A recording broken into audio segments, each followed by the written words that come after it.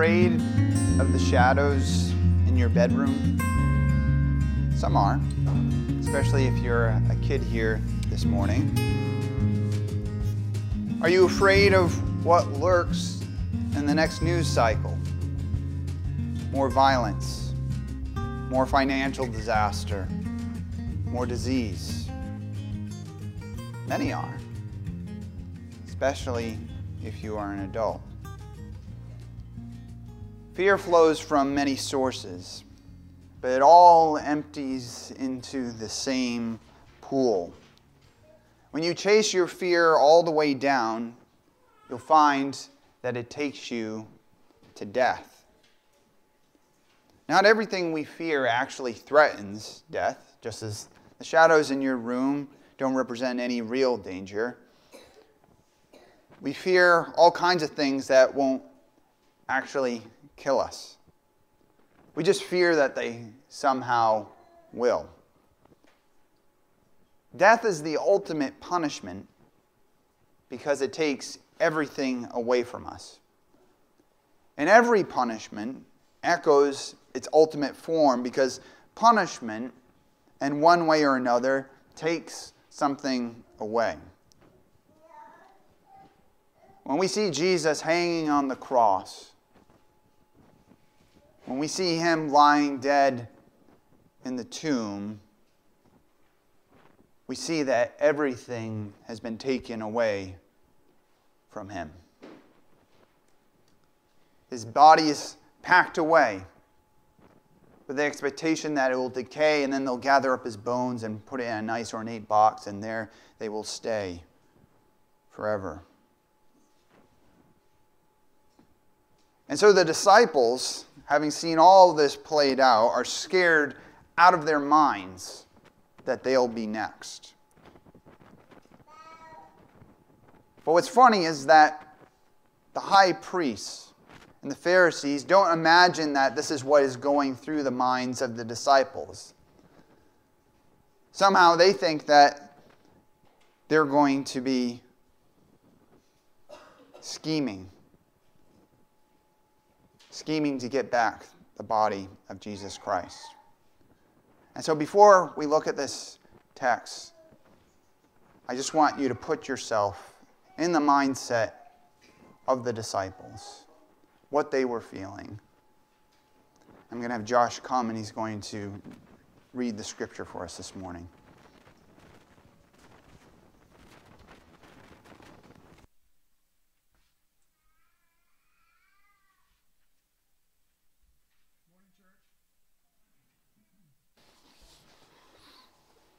The next day, the one after preparation day, the chief priests and the Pharisees went to Pilate.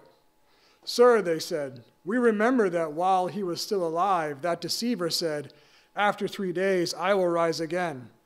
So give the order for the tomb to be made secure until the 3rd day.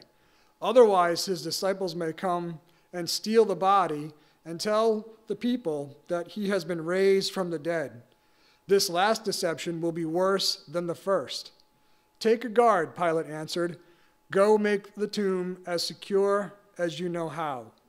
So they went and made the tomb secure by putting a seal on the stone and posting the guard.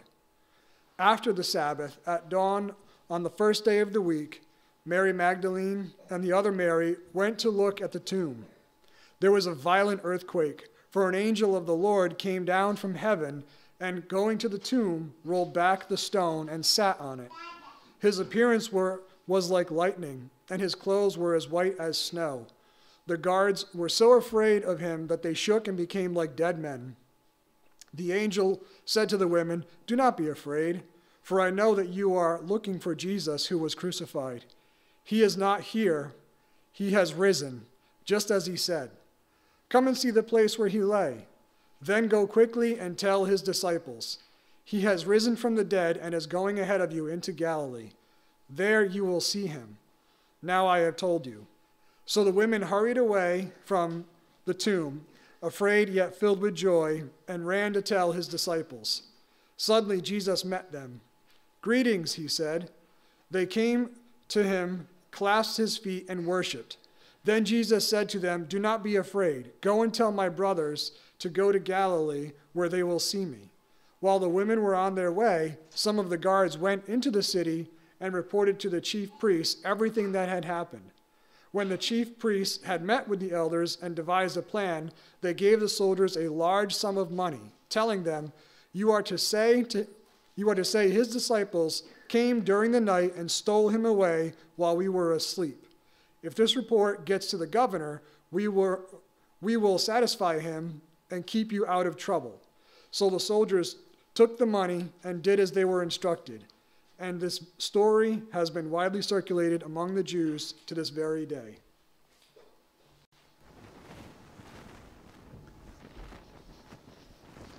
So there you've heard it. The scheme of the high priests and the Pharisees was that they would keep Jesus in the tomb by putting a guard. Not because they thought that Jesus was actually going to rise from the dead, but because they had heard him speak of him being raised on the third day. And so they thought the disciples are going to come and steal his body to make it all seem like this really happened. And they were so concerned about this that they went on the Sabbath day to Pilate to convince him to give them this guard. Now, Matthew doesn't call the Sabbath day here. It seems like he's trying to put his focus on the resurrection of Christ. He calls it the day after preparation day, which is Saturday, which is the Sabbath. Now, it seems like perhaps these high priests and Pharisees who were so concerned with keeping within the lines of their religious regulations may have broken something here in going to Pilate, but perhaps they were able to stay within the bounds of the rules. But still, it's an extraordinary step to take when they should just be not working, not doing anything. They're still worried about Jesus because they believe that Jesus is a world-class deceiver. And we've heard this accusation laid against Jesus earlier in his ministry as he's going among the crowds. In John 7:12, it says, "Among the crowds there was widespread whispering about him. Some said he's a good man. Others replied, 'No, he deceives the people.'" Now, what's interesting here is you see these religious leaders very concerned that the disciples are going to steal the body because Jesus has spoke about his resurrection. And yet, everything that we've read previously up to this point indicates that the disciples are not actually anticipating that. Because if they were, they would be like, don't sweat the cross. Jesus is going to come right back. And so it makes us wonder, though, it's like, why did they seem to have no hope? Well, I think what we can maybe suggest here is that they weren't taking Jesus literally when he was speaking about his suffering, his death, his resurrection. They'd heard him speak in parables before. And so this is why when all this stuff actually started to play out, it was a rather rude awakening to them.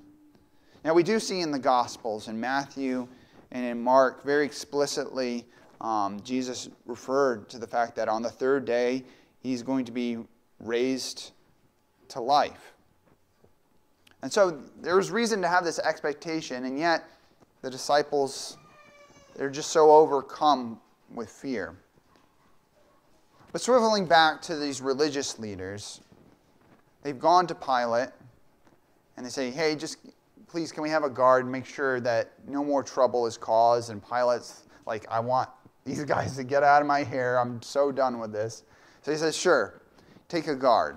And there's some debate as to whether these were in fact Roman soldiers or whether they were temple guards. It seems, though, that they were Roman auxiliary soldiers.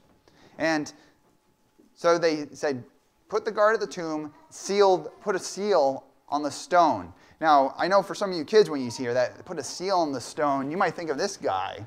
And this guy isn't keeping anyone away. I mean, I'd want to go to the tomb to see that seal But that's not the kind of seal that Pilate is saying to put on the stone here.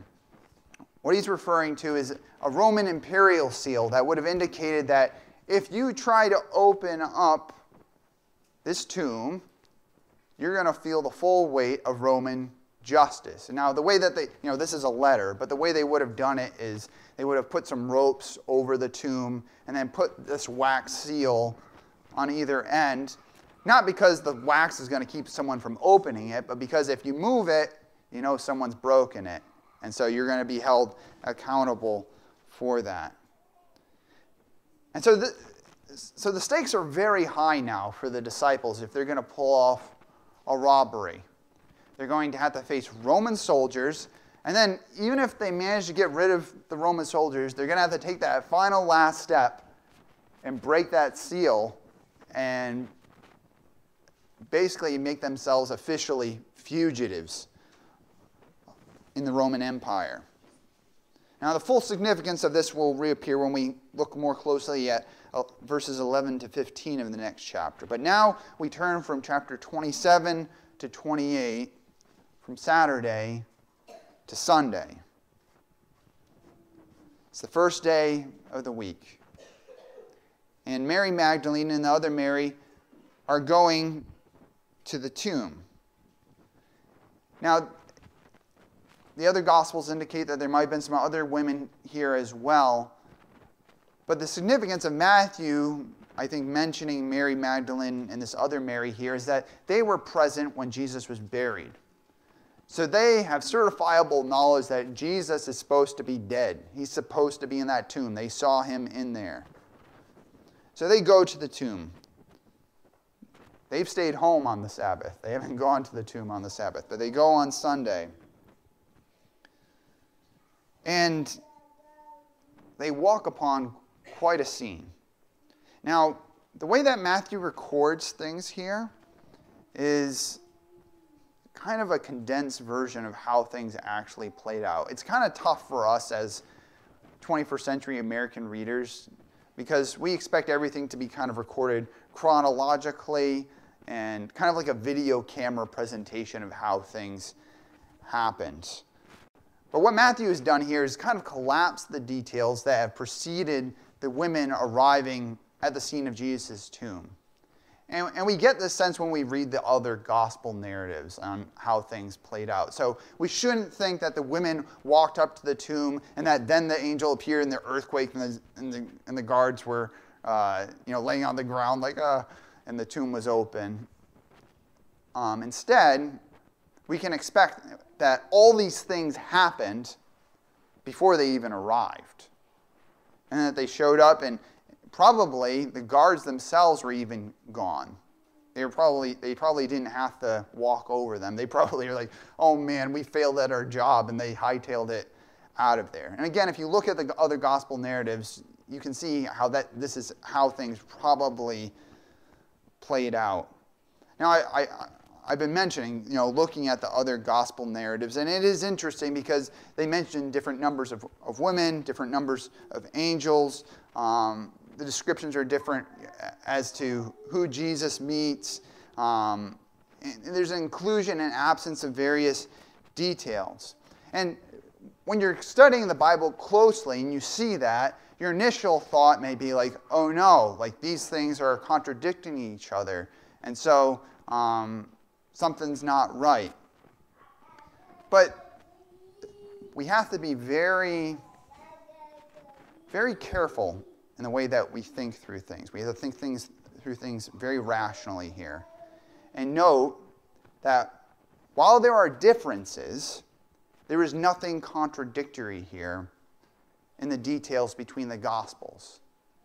It's like an eyewitness testimony. Different eyewitnesses are going to see different details. And so what we have to understand the gospel narratives of doing is they're not ever claiming that here's the whole pie. What they're doing is, here's the slice of the pie that I'm giving you. And Luke's going to give you another slice of the pie. And Mark's going to give you another slice of the pie. And John's going to give you another slice of the pie. And I love it because when you go to the Gospel of John, the Apostle John is utterly explicit that, that we couldn't possibly describe everything that happened in Jesus' ministry. In John 21:25, he says, Jesus did many other things as well. If every one of them were written down, I suppose that even the whole world would not have room for the books that would be written. Now, that can be a little bit frustrating for us because, we want all the books. We want to know all the information. But we don't need all the information. Everything that we need has been given to us in these gospel accounts. So these women arrive at the tomb, and the angel says to them, there's this angel here, and he says to them as to where Jesus is, because he's missing, he's not in his tomb. He's not here, he has risen, just as he said. Come and see the place where he lay. Then go quickly and tell his disciples, he has risen from the dead and is going ahead of you into Galilee. There you will see him. Now I have told you. Now, the thing that's kind of interesting here when we're seeing how the tomb has been opened, the tomb has been opened really for the benefit of the women to see that Jesus is no longer there. The thing that we have to understand about Jesus' resurrection body is that while it is physical, he's not just spiritual, it is a physical being, it is a transformed physical being. The resurrection of Jesus is not like Lazarus being raised from the dead, or if you or I died and then we came back to life. He comes back with a new transformed body, which almost, it's kind of tough to put in familiar terms, but we're all familiar with kind of like sci-fi stuff, and you think about other dimensions. It's almost a mode of being and existence that straddles two dimensions. Because he's clearly physical, as we'll see, and yet he comes and goes as he pleases. And so we understand Jesus has a transformed body, and then if we look at ourselves and what we anticipate in our resurrection, we too will have transformed body. So the tomb has been opened not because Jesus is like, hey, let me out. He's gone out. The tomb's been opened because the women need to see that he's no longer there, that he is in fact risen.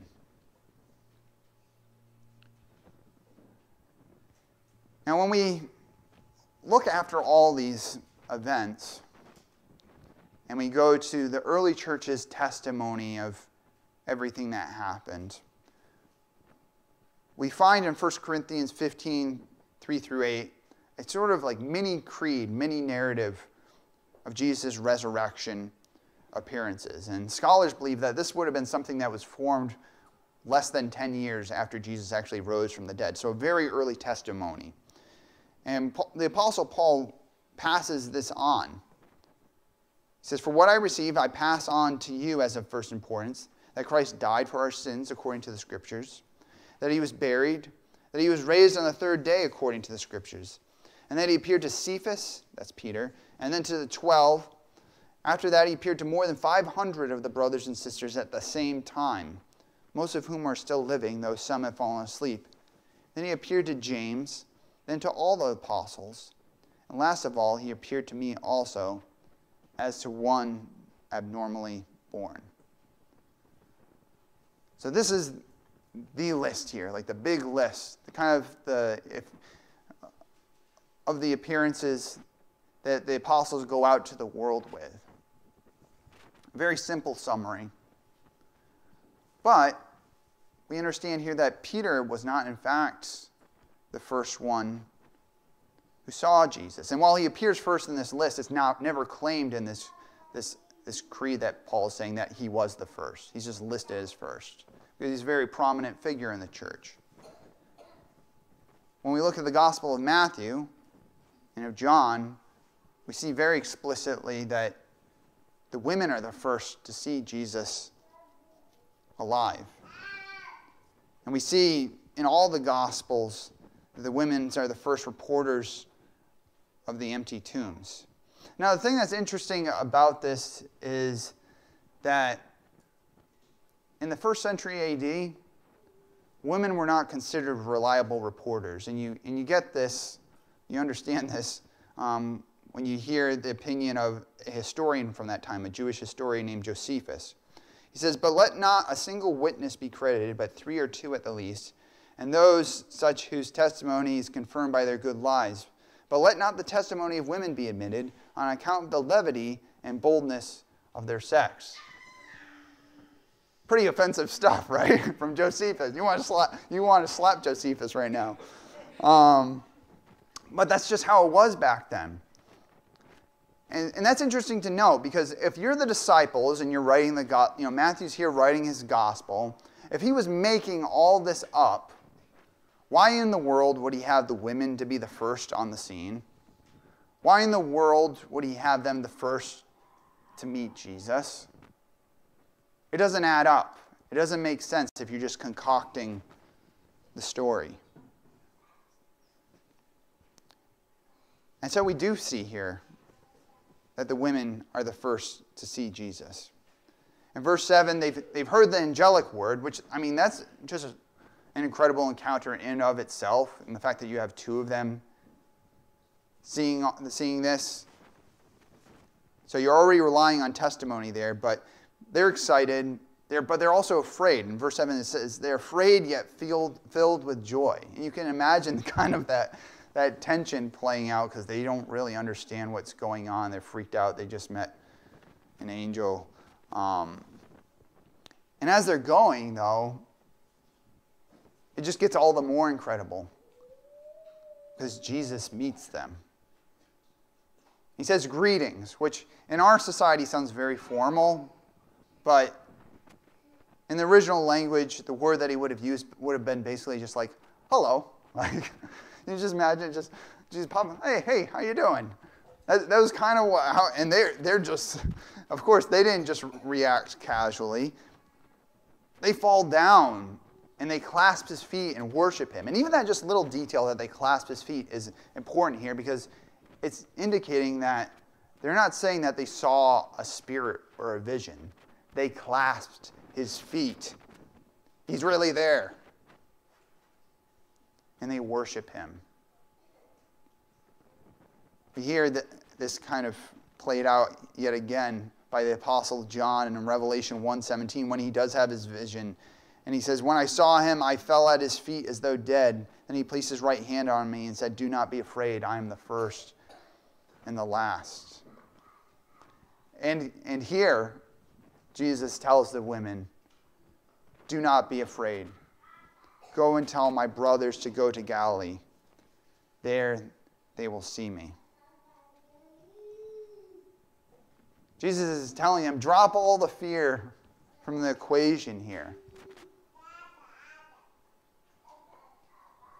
Just experience the joy in this reality that I am raised from the dead.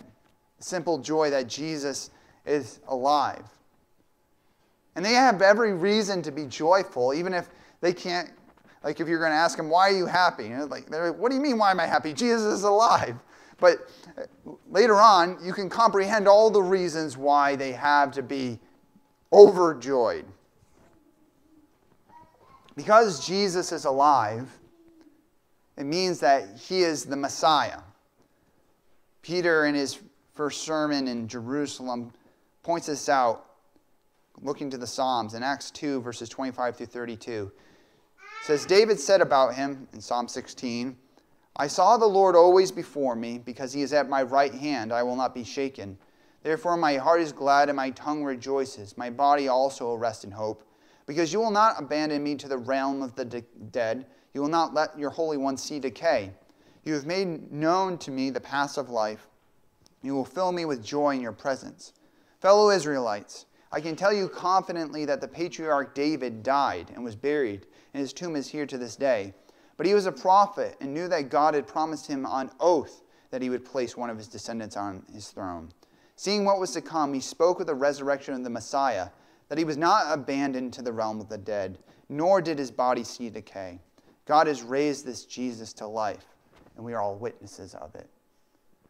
God's promise that a son of David would sit on the throne forever is not fulfilled if he's dead. He must be alive.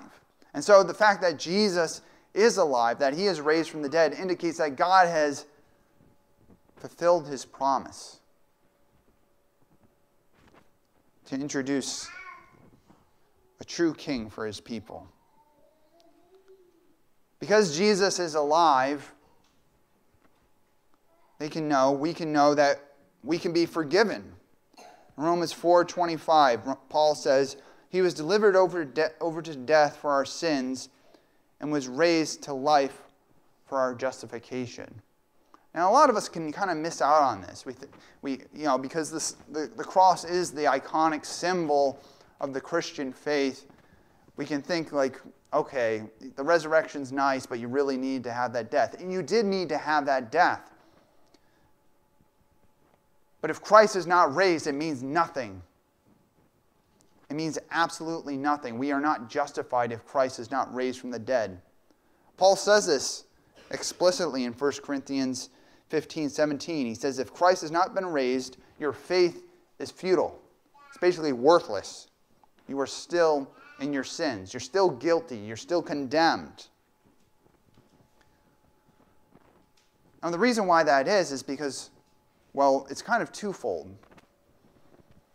By the resurrection of Jesus Christ, we see that he is accepted by the Father. That he is not, in fact, guilty before the Father. Because that's what everyone thought. Oh, this guy's a blasphemer. He's rejected by God. And so, yeah, that's the end with him. By his resurrection, we see, no, that is not the case. That, in fact, God accepts Jesus Christ. And what's more, what it means is that because he has been raised from the dead, he will now ascend to the Father and be able to intercede on our behalf, to act as our mediator between us and God. Now, that all sounds very fancy maybe, and you're like, I don't know what that means, but it's pretty simple. I mean, imagine if you wanted to go see someone famous, maybe the president or an actor, your favorite athlete or something like that. You can't just walk up to that person's house. And then let's just make it worse. Let's say you put a dent in their car or something. You did something where they wouldn't like you. They won't want to have anything to do with you unless maybe you can send someone to mediate on your behalf. Now let's carry this over into the relationship between us and God. God loves us. But we've put a distance between us and God because of our rebellion against him. We've basically taken a sledgehammer to his creation and said, this is how we want it. And God's like, that's not how I designed it to be. And the question is, how does that get repaired? How does that relationship get repaired? We need someone to be a mediator, to be a go-between, to restore our relationship with God. And that's who Jesus is. He patches things back up because of who he is, because of the offering of his perfect life and the power that he has to make all things new.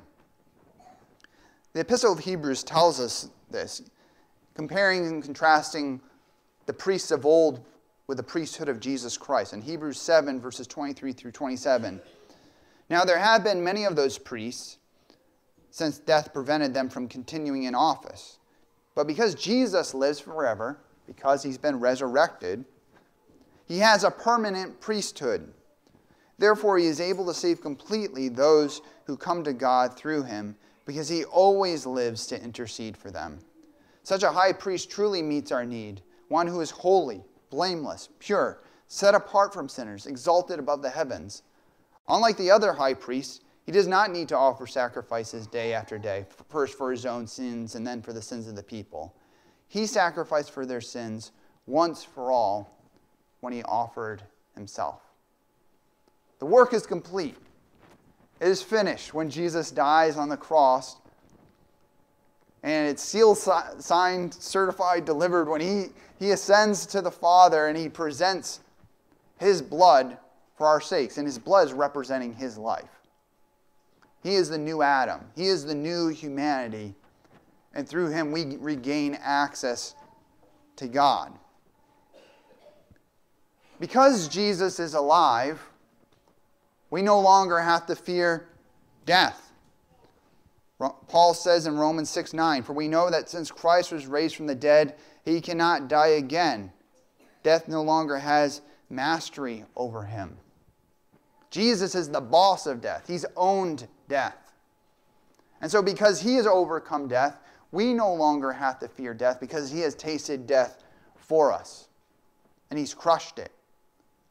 And so because he lives, we can know that we too will live again. That we will be resurrected from the dead.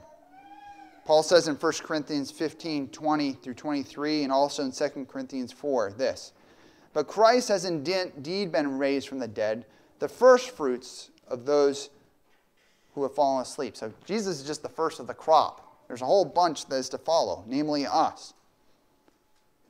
"For since death came through a man, Adam, the resurrection of the dead also comes through a man. For as in Adam all die, so in Christ all will be made alive. But each in turn, Christ the firstfruits, then when he comes, those who belong to him. We know that the one who raised the Lord Jesus from the dead will also raise us with Jesus and present us with you to himself." Now, the wonderful thing about the resurrection of Jesus Christ, aside from everything else that we're mentioning here, is that it assures us of God's promise to raise us from the dead. Because we see in the Old Testament how again and again God speaks of this day through his prophets when the dead will be raised. And the Jews were anticipating this is something that's going to happen at the end of history. What's interesting about Jesus is that his resurrection happens in the middle of history. And that's what makes him the first fruits. And it's a sign to us. Because Jesus has been raised from the dead, we can believe that we too will be raised from the dead. And so, of course, all of this is an occasion for the women's joy. It's the absolute occasion for our joy. But it posed a bit of a problem for the guards who were supposed to keep Jesus in the tomb. Now, it's interesting when you look among the gospel narratives, Matthew's the only one to mention the guards. And we ask why. Why was he the only one to mention the guards? Well, it seems that he may have been responding to the preponderance of this story that the disciples had stolen the body of Jesus and that this had been spread around by these guards.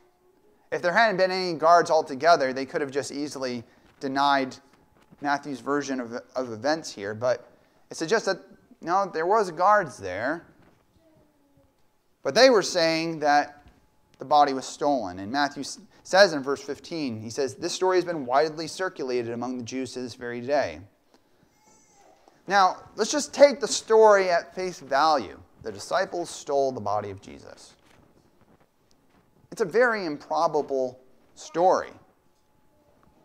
Remember, the disciples are scared out of their mind. They've seen Jesus just been crucified.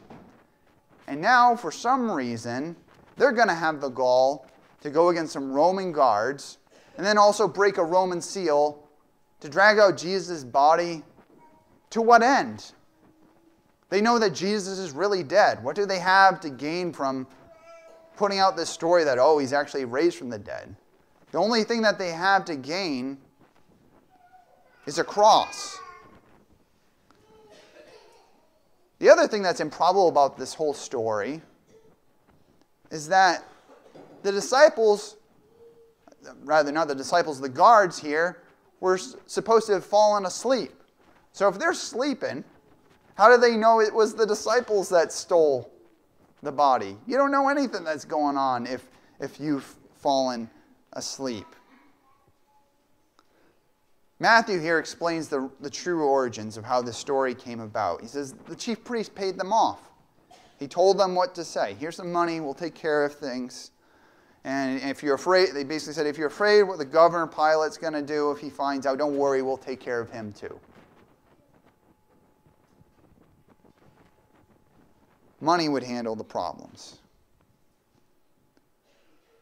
Now, as as has already been mentioned many times, the disciples had every reason to be afraid after seeing Jesus crucified. For all they knew, they were next.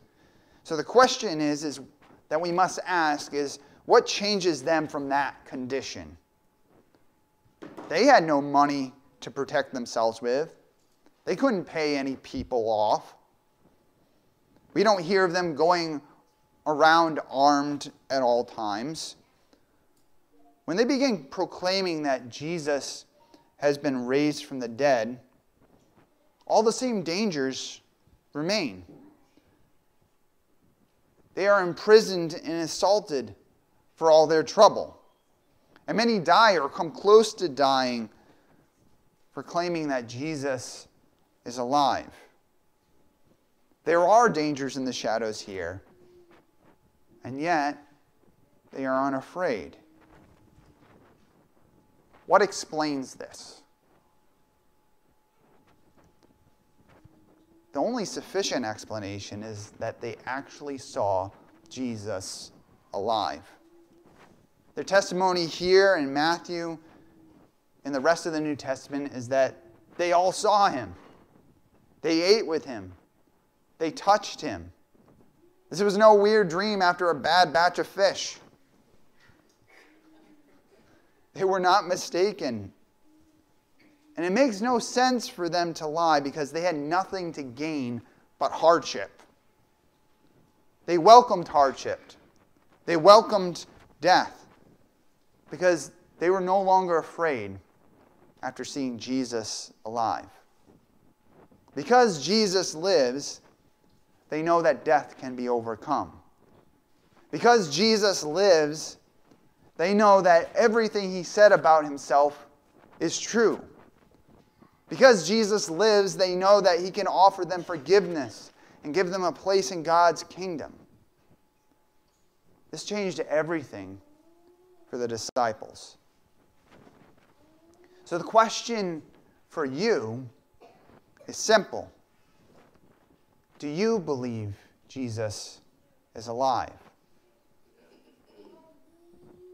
Because if you believe he lives, if you really believe that, then everything should change for you. If Jesus is alive, you should go to him so that you too may live. It's really that simple.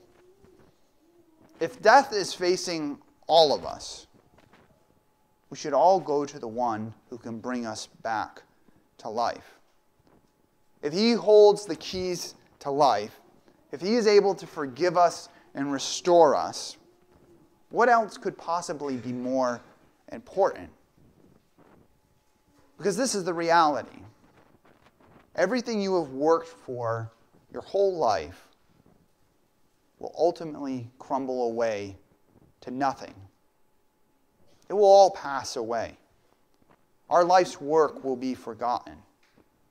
One by one, loved ones will die until you are alone.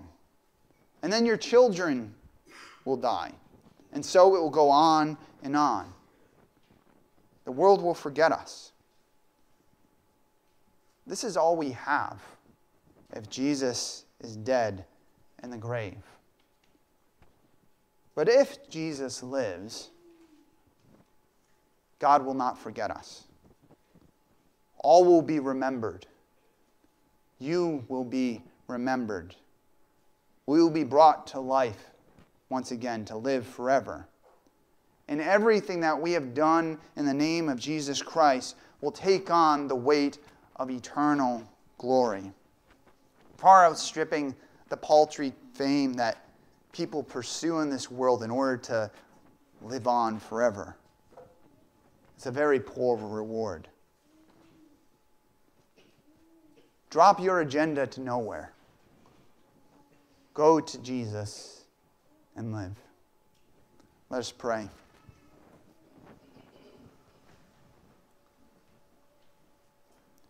Dear Father, because Jesus lives, we have somewhere to go. We can go to him and believe. and receive the promise that we too will be raised from the dead. Father, we confess that we do not deserve this, that we do not deserve to be brought back to life. That on our own stead, Father, we deserve just to be destroyed and completely forgotten.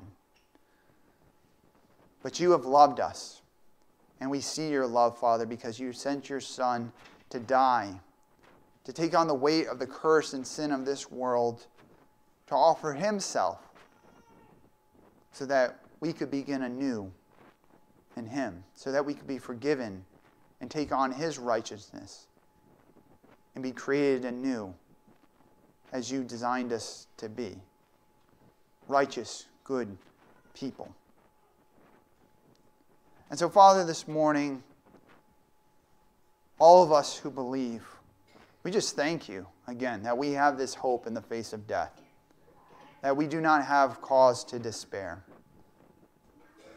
And Father, there are those here who maybe up to this point have not believed, haven't known what they thought about Jesus.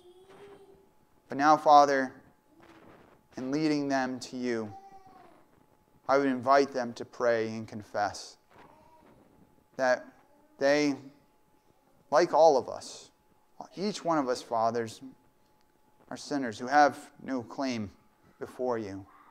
We have no claim to eternal life. But just as readily, Father, may they confess and believe that Jesus is alive, that they can be forgiven in him, and submit to him as Lord and Savior. Father, if we do that, if we make those confessions, we know that our salvation is secure, and that we have the promise of a new life to come, and that a new life can begin today, such that we will not be the same people ever again, but that day after day we are conformed more and more to who Jesus is. We thank you, Father, that this reality has come to pass because Jesus has been raised from the dead and that he lives and reigns. We give you praise in the name of our Savior, Jesus. Amen.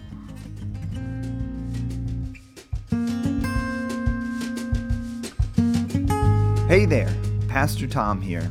I hope you enjoyed this sermon I offered to Rockland Community Church. Rockland Community Church is located at 212 Rockland Road in North Scituate, Rhode Island, just around the bend from Scituate Public High School. We invite you to join us in person or virtually this Sunday as we continue our series through the Gospel of Matthew. It's our joy to welcome you into our community.